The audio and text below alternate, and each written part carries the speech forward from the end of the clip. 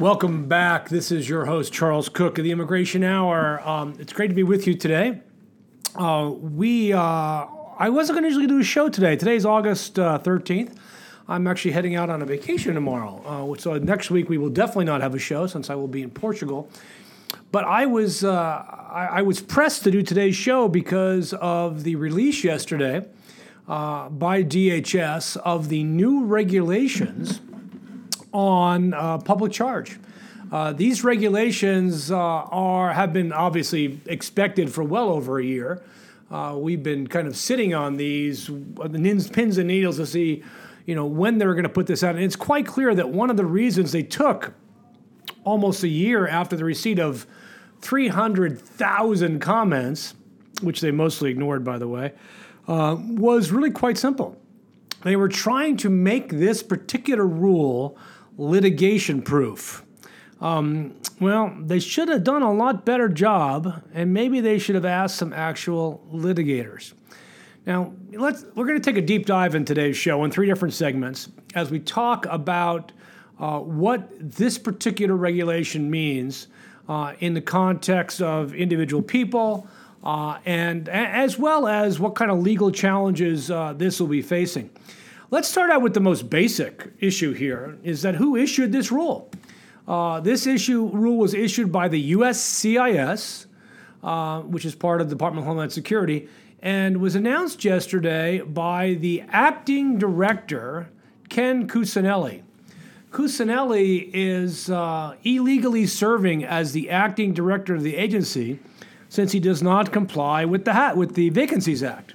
Now, I imagine that will be probably one of the issues in the complaint that will be filed against the agency, is you can't have a supposed acting director signing off on this rule who has been illegally appointed.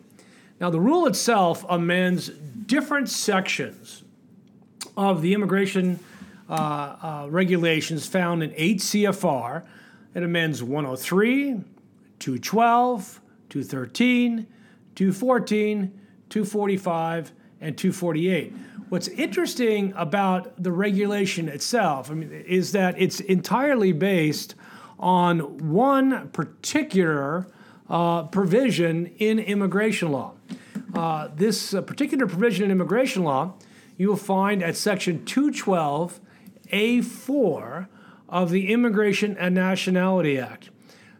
Section 212A4 of the Immigration and Nationality Act is the provision that talks about public charge.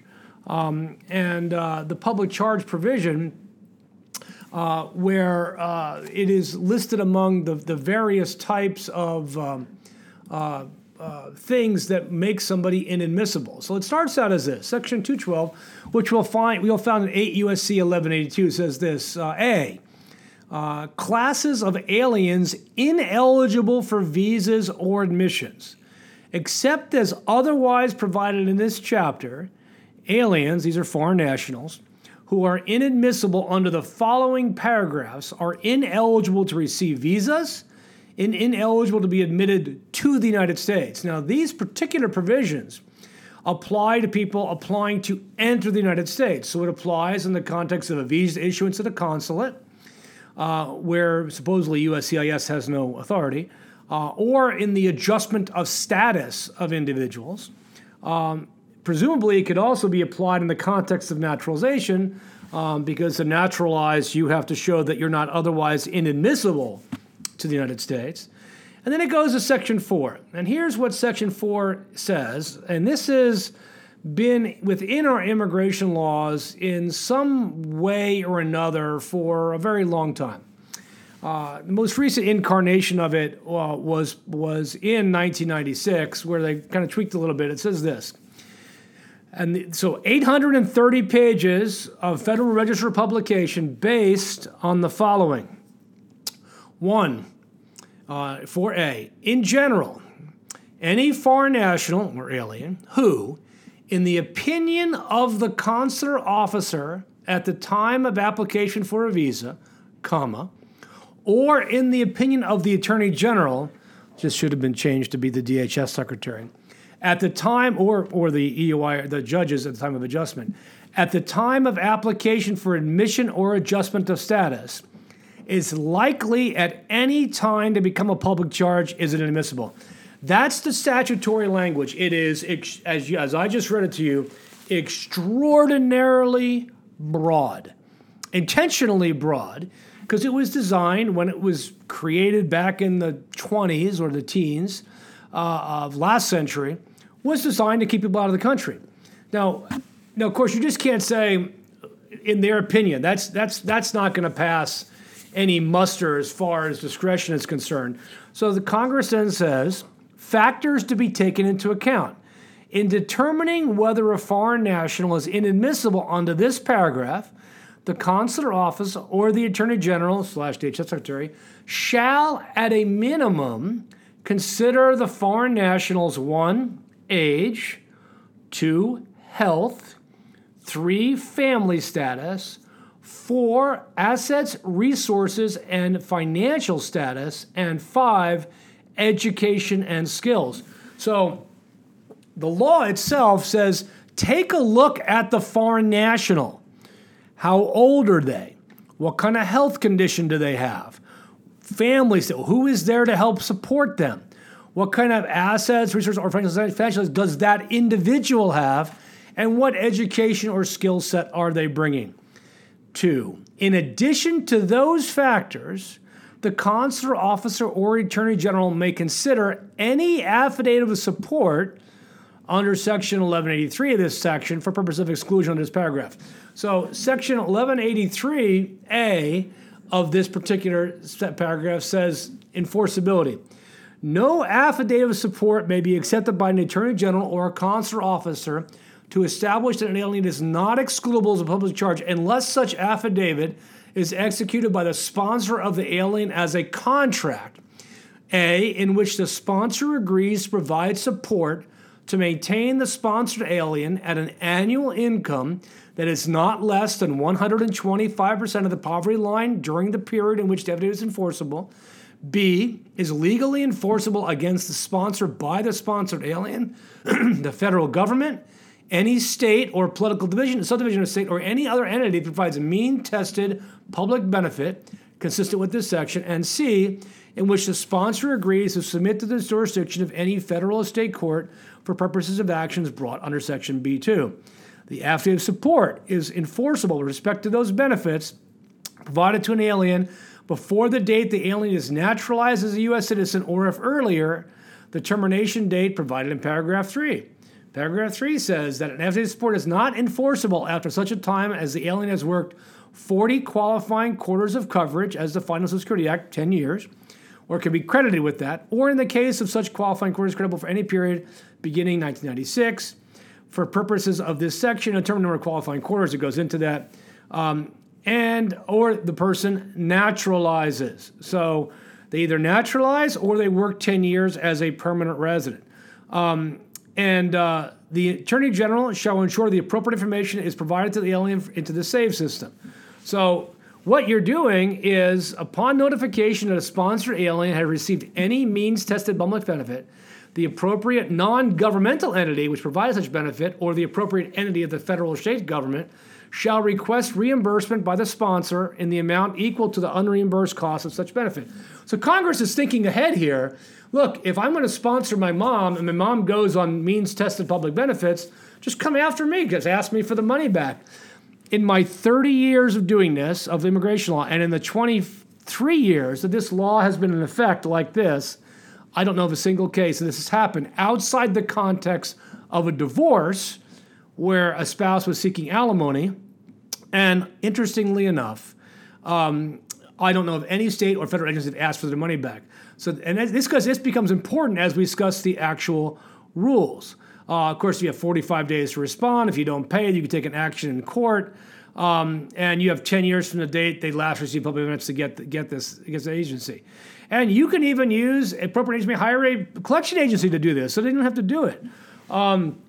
So this is really this particular provision, as it's referenced in the context of 212 of the Immigration Nation Act, well, let me take this bit of this way. As lawyers, and his advocates, for many years we considered FCA support as the be-all, end-all. If you had an FCA support, the rest of these other factors became irrelevant. The Department of State changed that a couple of years ago, and they look at the FCA support as it's actually written in the law. And I'm not going to blame the administration on enforcing the law on this. Prior administrations simply didn't enforce the law because they realized what a terrible piece of legislation this actually is. So these 6 factors we read before are not overwhelmed by the FCA support. The FCA support simply is considered in the context of these other factors.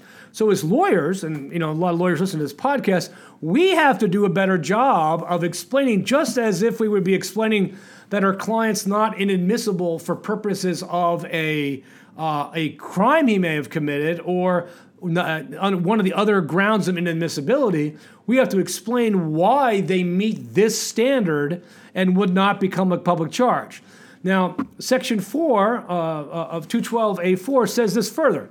Any alien who seeks admission or adjustment of status under a visa number available in family-sponsored immigration is inadmissible unless they get the affidavit of support signed by the individual. The person petitioning for the alien's admission must have executed that event. In certain employment-based immigrants, any alien who seeks admission or adjustment of status under a visa number by virtue of classification by a relative of the alien or by an entity in which the alien has a relative of such significant ownership is inadmissible without the affidavit of support. And the exception to this rule is VAWA self-petitioners don't need it, UV's petitioners don't need it, TV's petitioners don't need it. So there are certain qualified aliens that are exempted from this rule under this battered spouses, for example, don't need it. And so at the end of the day, you don't need this for those specific set of people, but everybody else needed this. So that's public charge. Now, why is that important? Because this 800-page rule is all about the public charge, is about this very brief, very short section of the Immigration and Nationality Act. Now, the rule finally is going to be published tomorrow, be effective October 15th, 2019, short of an injunction being in place. At least in one of the Facebook groups I'm on, there's talk of putting a pool together about when this will actually be enjoined. My guess is 45 days from the date. So I would say by October 1, this rule may be, in fact, be enjoined in its operation. And what's interesting about this particular, one of the really interesting parts of this particular provision is that it allows for the creation of bonds to people to come into the country to make sure that they don't go they don't go on public welfare. So let's take a little bit of a look at this. The rule is first of all, probably most important to understand. The rule is not retroactive. That is, the use of public benefits prior to this rule is not cannot be used against an individual in determining whether they're per se ineligible as we get into the more per se rules of this process. What I do love about this is they do make this distinction early on in the reg. This rule does not apply to U.S. citizens, even if the U.S. citizen is related to an alien subject to the public ground of inadmissibility. The rule also does not apply to aliens whom Congress exempted from the ground of charge of inadmissibility, nor does this apply to rules to whom DHS has statutory discretion to waive the ground of admissibility if they've actually done it. Okay, so now that you've told us who it doesn't apply to, let's take a kind of a dive to see who this rule, in fact, does apply to. We're going to do that when we come back here after this, my short break, your not so short break, here on the Immigration Hour. Welcome back to the Immigration Hour. Again, your host, Charles Cook. Great to be with you. So we spent the first part of this podcast kind of looking at the law.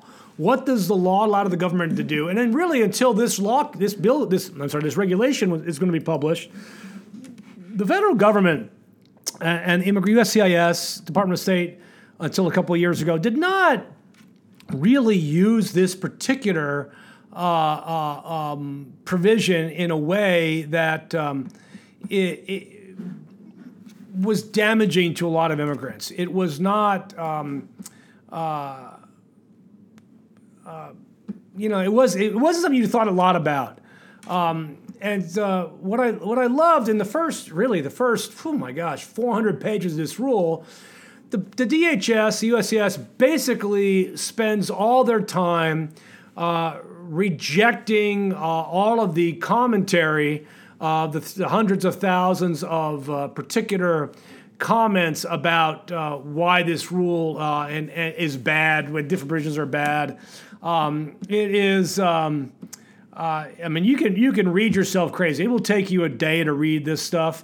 Although, again, if you're a practicing lawyer, I think you have to read this. You have to know where they're coming from.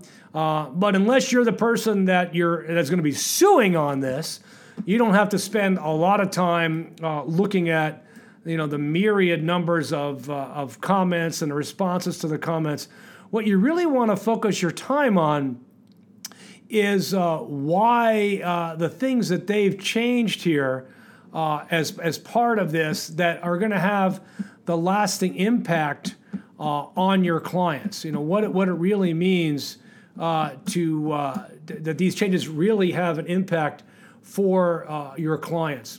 Now, there is on page 20 or so an outline of the things they're changing. Well, you can read my blog at immigration.net/blog on this.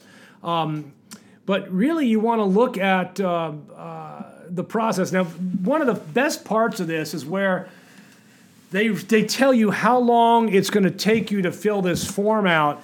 And they say under the Paperwork Reduction Act, it's only going to take you about 30 minutes to actually complete the necessary additional paperwork. That is a joke. Think about this. They estimate that 336,000 people just on the form I-129 will be filling this form out. It's only going to cost you another $115 million in costs. So really no big deal as part of the time that it's going to take you to fill all this crazy stuff out as part of this process. They also do an interesting job in a table format of in the Paperwork Reduction Act about all the forms that are impacted by this change. And there are a lot of them, and it's not just the I-864, but it's basically every non-immigrant and immigrant form that you will have to change, and what it means for each of these processes as part of the review of this. So I'm gonna leave you to the changes, and we really want to dive here into the actual legal changes that they made here. Now you're gonna, by the way, not see the legal changes until you get to around page 750. That's where the regulations start. So they initially look at section 103.6, and they add a section of 103 which is about surety bonds in immigration law. All surety bonds posted in immigration cases must be executed on forms designated by DHS, a copy of which any writer or detention must be furnished to the obligor. DHS is authorized to approve a bond for the extension of liability of surety, a request for delivery of collateral security. Basically, they've created a category for public charge bonds. Public charge bonds, the threshold bond amount for public charge bonds is set forth in 8 CFR 213.1. This particular bond means, which we'll get to in a second, that if the consulate believes that by providing a bond, you can overcome the public charge grounds, he can have that bond. The bond is breached under Section 103 where there's a violation of conditions. For example, you use public benefits that you shouldn't have used, and then they're going to seize that bond. Now, let's look at the application for waivers of admissibility for T. So they've got T visa inadmissibility that's waived. here in section 212.20, the alien requesting it talks about, well, go back in here, it talks about a lot of the waiver stuff. So now the B, 212.21 definitions. For purposes of 8 CFR 212.20 through 212.23, the following definitions apply. Public charge. Public charge means an alien, foreign national, who receives one or more public benefits as defined in subparagraph B of this section for more than 12 months in the aggregate within any 36-month period, such that, for instance, receipt of 2 benefits in 1 month counts as 2 months. Okay? So, all right. So we know a public charge, somebody who's likely to be on a public charge, is definitionally done if you meet a numerical standard. 12 months within a 36-month period. But if you use 2 different types of benefits in a month, that could be in 1 month. If you use 6 different types of benefits in 1 month, that could be 6 months in 1 month. So what is a public benefit? That's B. Public benefit means, 1, any federal, state, local, or tribal cash assistance for income maintenance other than tax credit, including, but presumably not limited to, supplemental Social Security, SSI. 2, TANF, temporary assistance for needy families. 3, federal, state, or local cash benefit programs for income maintenance, often called general assistance in a state context, but has other names. So cash, if you're getting cash assistance under SSI, TANF, a state program, or other sort of income maintenance program. 2, SNAP, supplemental nutrition assistance. So if you got SNAP within you as the foreign national, not as the received it. All right, that's how we're looking at it right now. Section 8 housing, Medicaid, except for emergency medical care, which doesn't. So you can get emergency medical care and you're fine. Services or benefits funded by Medicaid but provided under the Individuals with Disabilities Act, Disability Education Act, IDEA. School-based services or benefits provided to individuals who are at or below the oldest eligible age for secondary education. Now, that's a good question. What does that mean? Are they talking about free school lunches? Unclear. Benefits received by an alien under 21 years of age or a woman during pregnancy would not be included. So school-based benefits, not included. Emergency medical care, not included. Pregnancy care, not included. Public housing under Section 9, not included. And then some other public benefits in B1 through B6, which we'll get to in a second. So those are not included under under Medicaid. Those supplemental benefits there are not considered public benefits, okay? Also, does not include public benefits received by a foreign national who at the time of receipt of public benefit or at time of filing the application of public benefit is in the armed forces, active duty, is a spouse of such person. And then B, in the subsequent adjudication for a benefit for which the public charge agreement applies public benefits as defined in the section do not include any public benefits received by an alien during periods in which the alien was present in an immigration category that exempt from public charge. That's the U visa category or the T visa category. Public benefits do not include any public benefits that were or will be received by children of U.S. citizens whose lawful admission for permanent residence in the legal custody result automatically to acquisition of citizenship. Okay, children of citizens, permanent resident, children of U.S. citizens, and the purpose of attending an interview. Now, so what that seems to exclude is U.S. citizen children of foreign nationals. They don't really talk about that. But again, I view this regulation as impacting the individual, because they always talk about the alien, the foreign national, not their children. So next definition, likely at any time to become a public charge. Likely at any time to become a public charge means more likely than not at any time in the future to become a public charge as defined in 212.21 above, all right? Based on the totality of their circumstances. The totality of circumstances, which we'll get to here in a second. Now, this is a preponderance of the evidence standard. So that means you, as the foreign national, as our clients, carry the burden of proving that they are more likely than not to become a public charge. So we have to prove a negative. We know how fun it's proved to be a negative. We have to prove our client will not likely become a public charge.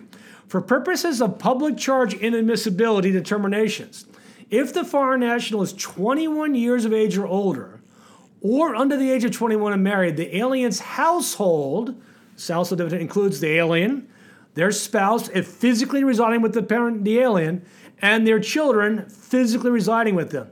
The alien's other children not residing with the alien, for whom the alien provides or is required to provide 50% of their financial support at events by a child support order, and any other individual provides or is required to provide at least 50% of the financial support of that individual. Okay, so now that's the alien household, which they've got lots of people they're trying to add into the household here about the 50% benefit. Next, the definition of receipt of public benefits. Now, this is important because this means, are you getting it or are your kids getting it? So here's how they define it. The receipt of public benefits occurs when a public benefit granting agency provides a public benefit, as defined above, to the alien as a beneficiary, whether in the form of cash, vouchers, services. So you got the goods. Applying for a public benefit does not constitute receipt of public benefits, although it may suggest a likelihood of future receipt. So if I applied for WIC or food stamps for my U.S. citizen kids, I didn't get those receipt of public benefits, but I can look at it about whether I might get food stamps in the future. Certification for future receipt of a public benefit does not constitute receipt of public benefit, although it may suggest a likelihood of future receipt. An alien's receipt of or application for or certification for public benefits solely on behalf of another individual does not constitute receipt or application or certification for such alien. So that means you can apply for your kids, although you've got that little application, I would say the disclaimer in the second sentence does not modify that last sentence. And therefore, I think I've got a leg to stand on there. I think I'll certainly win that in court. And therefore, the individual can apply for benefits for their children. That's really, really important. Primary caregiver means, I forgot to italicize that, means an alien 18 years of age or older who is responsible for caring for somebody. All right, so those are the definitions. Now that's helpful. Actually, I think the definition is quite helpful for those individuals who are applying for benefits for their children.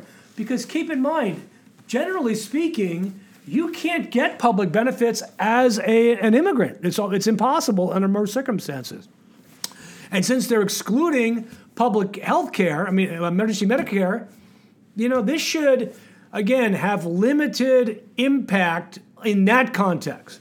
Now, the key to this is the prospective determination on the totality of the circumstances. All right, what does this mean? Based on the totality of the circumstances, whether they're likely of becoming a public charge at any time in the future.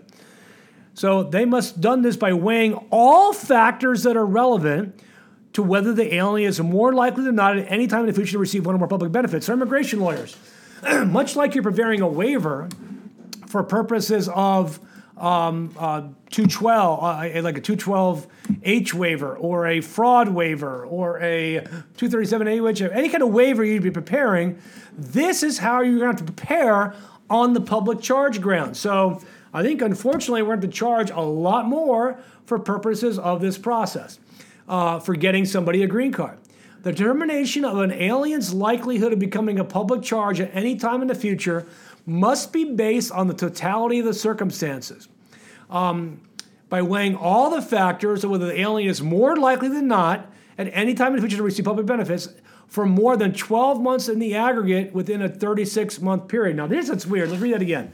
The determination of an alien's likelihood of becoming a public charge at any time in the future must be based on the totality of the alien's circumstances by weighing all factors that are relevant to whether the alien is more likely than not at any time in the future to receive one or more public benefits for more than 12 months in the aggregate within a 36-month period. Whoa! So if I'm likely to only use public benefits 11 months in the next 36-month period, then I'm golden. Yeah, that sounds as stupid as it is written, apparently. Except as necessary to fully evaluate evidence, DHS will not specifically assess whether an alien qualifies or would qualify for a public benefit. So here are the minimum factors to consider. 1, the alien's age. Now again, this comes out of the statute. They didn't create this. This is out of the statute. When considering an age, but how they use the age is this. DHS will consider whether the alien's age makes the alien more likely than not to become a public charge at any time in the future, such as by impacting the alien's ability to work, including whether the alien is between the ages of 18 and the minimum early retirement age for Social Security. Wow, so if you're under 18 or over 62, your age works against you. This is kind of what they wanted to do in the point system they were doing. The alien's health. The DHS will consider whether the alien's health makes the alien more likely than not to become a public charge, including whether the alien has been diagnosed with a medical condition that is likely to require medical treatment or institutionalization. Who uses the word institutionalization? What do we live in, 1955? Or that will interfere with the ability to provide or care for him or herself, attend school, or work upon admission or adjustment of status. So now, under that particular section, the consideration includes the medical exam by the civil surgeon, like these guys are any rocket scientists, evidence of a medical condition requiring essential treatment will interfere with the work. But I would suggest that if you have insurance that will cover this, that you will be able to overcome that particular provision. So lots of new companies will pop up providing insurance for new immigrants. The alien's family status, number 3, the standard. When considered an alien's family status, DHS will consider the alien's household size and whether the household size makes the alien more likely not to become a public charge anytime in the future. So if you have too many kids, you can't come in? Is that what that means? So I think about the individual who I immigrated about 10 years ago who had 9 children. Would he have to do a Sophie's Choice? Oh, only 5 of them are going to come. The other 4 we can't come because, I'm sorry, they're going to be public charge in the future. This is to a country that is shrinking if we don't have immigration. Yeah, it's a stupid provision. 4, the alien's assets, resources, and financial census. The standard is this. When considering their assets, resources, and financial census, the DHS will consider whether such assets, resources, and financial census, excluding any income from illegal activities, drug sales, income from public benefits, make the alien more likely than not to become a public charge, including whether the household gross income is at least 125%, the alien's household gross income, and the gross income is less than 25%, they may submit an affidavit of ownership of significant assets. Significant assets are stocks, bonds, CDs, real estate, other assets, with which the combined cash value exceeds 500%? So basically, they want you to have somewhere in the neighborhood of about 125,000, 5 times the difference in alien's household income. And so really, they want you to have $125,000. And they want you to look at financial liabilities, whether they've received public benefits, of course. Evidence includes gross annual household income. Each member of the household income will be considered. A recent tax year transcript, so now you have to have transcripts, not tax returns. You want to get cash assets and resources, but checking accounts, non-cash resources, evidence that they've applied for any public benefit after the date of the rule. So anything before that doesn't matter. Been certified to receive public benefits, they can consider that. Whether the alien has identified as showing that they've not qualified for benefits, whether they have received a fee waiver, which is great. So they can consider whether or not that whether aliens receive a fee waiver. Let's apply for. So they can basically, if you apply for a fee waiver, they can consider that against you. Your credit history and credit score in the United States, which of course they don't have in a lot of other countries. So now we got to order our client's credit score. their mortgages, their car loans. Think about, I mean, I can't tell you how many people immigrate their spouses who have really terrible credit. I mean, that's a huge number. Whether they have sufficient household assets and resources. And then we're going to take a break here because we've gone a little bit long on this segment. But I want to finish up the considerations that they'll make about whether you're going to be a public charge. We'll be right back here on the Immigration Hour. Well, not a long break for you. Very short break for me as well because I'm just kind of on a roll going through this. And as I've read this now a couple of times. But as you deep dive into this, you realize that there is plenty of room for mischief in the hands of immigration officers, or as they like to call them, adjudicators, as well as what we're seeing in the hands of the Department of State. Now, these rules only apply to USCIS. They're not used by the Department of State consulates. The consulates have already been doing, at least the ones we deal with regularly down in Juarez, for example, have been using these already to exclude people. And I think we can develop an effective way of presenting the evidence so that it affects a minimal number of people. But it's quite clear that there will be people specifically excluded from the United States because they are believed to be public charges. They will be poor people. They will be old people. They will be people that will be your moms and dads. They will be people that once given the opportunity to be in the United States, would normally make a remarkable contribution, but who, judging their current situation, simply don't meet the current standard. People will self-select themselves out of immigration because of this, even though they could have, with effective advocacy, met the standard.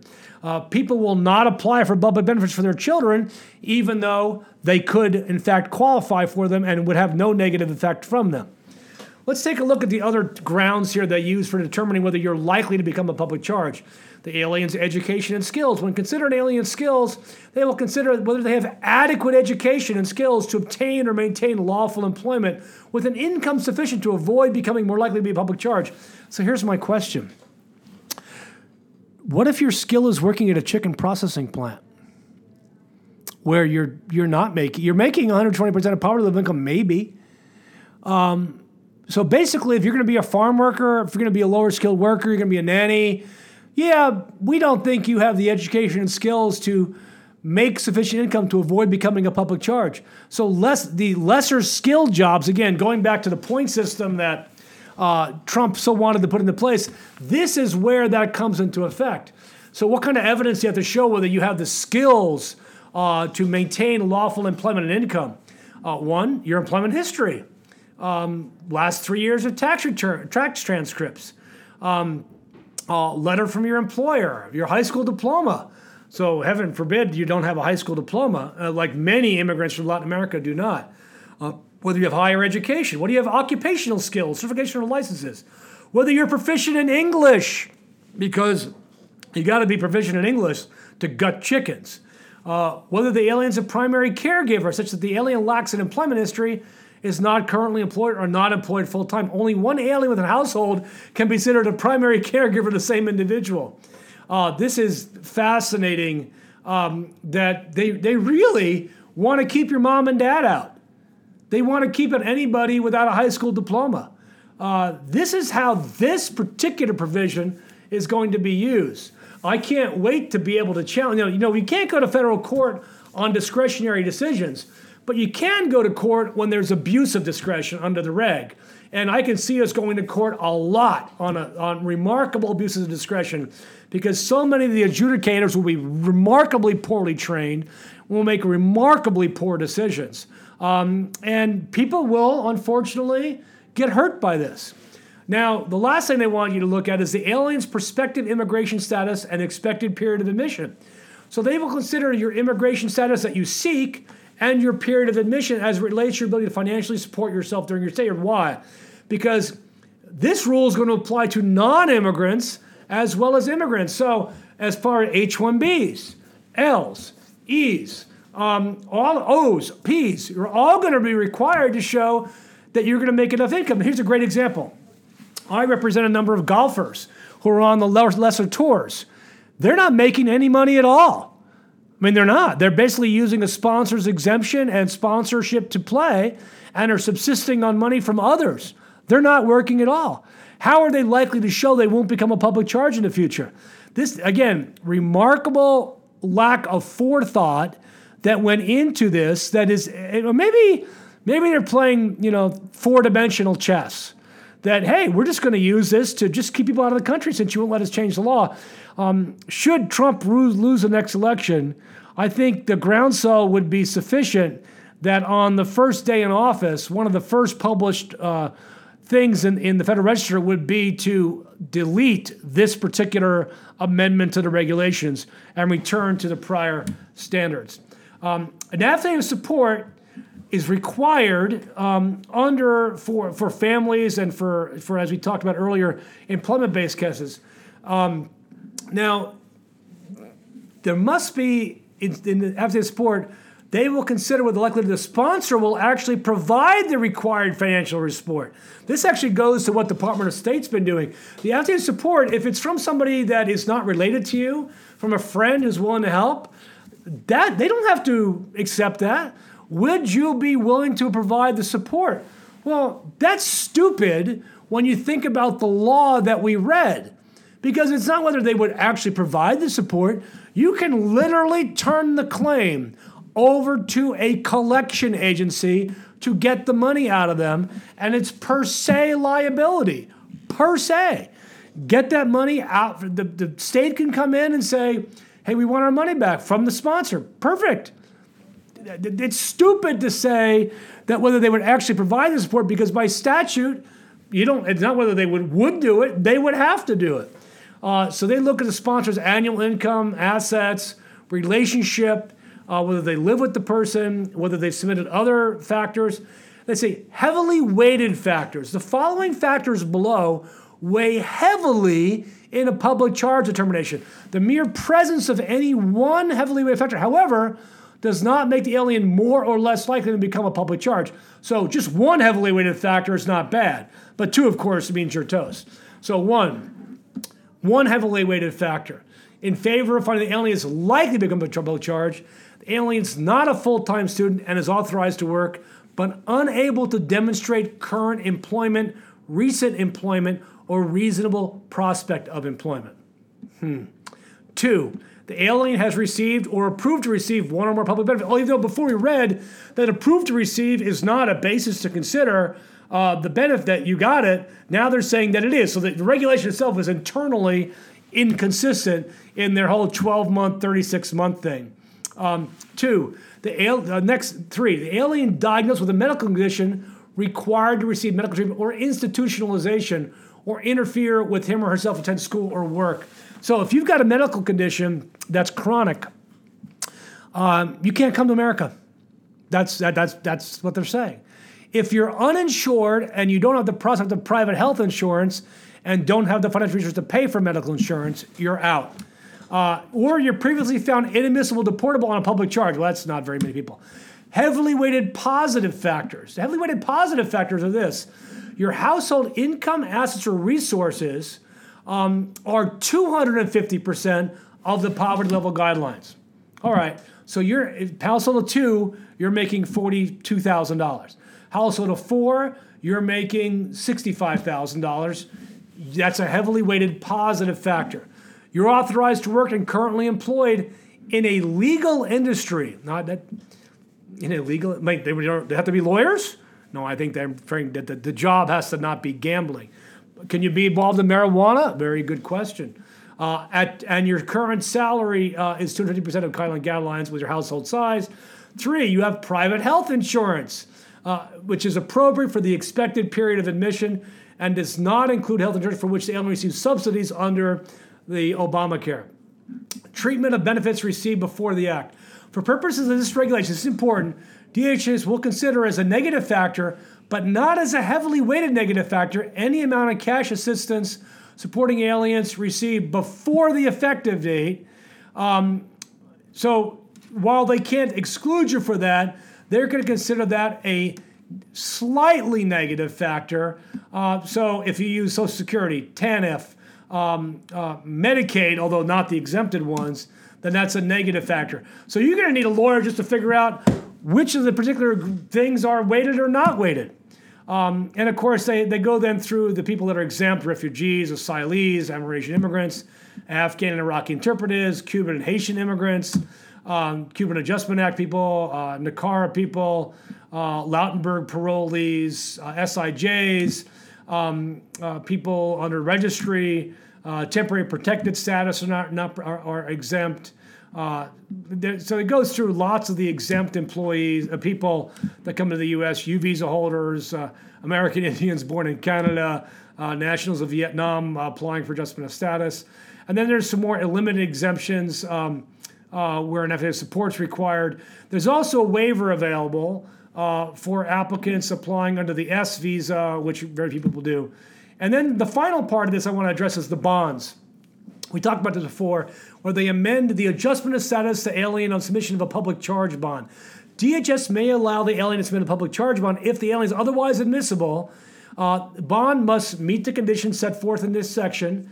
It's entirely within the discretion of the officer, and DHS will generally not favorably exercise his discretion to allow submission of a public charge bond if he's got one or more heavily weighted negative factors.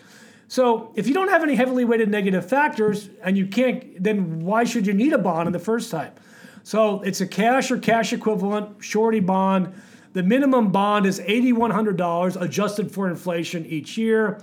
Conditions of the bond remain in place until the person naturalizes or obtains U.S. citizenship or reached a 5-year residence as a permanent resident. The public charge bond can only be submitted once the DHS notifies the alien or the representative in allowing this to happen. So this is a fascinating creation of the immigration and alien and how to lose your bond and stuff. This is really fascinating. Of course, the regulation also applies under 214 for maintaining non-immigrant status in the United States.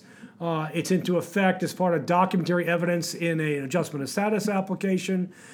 Changes of status, it's added in there as well, and creates within section 248A1A a new regulation looking at public benefits received after arrival in the United States.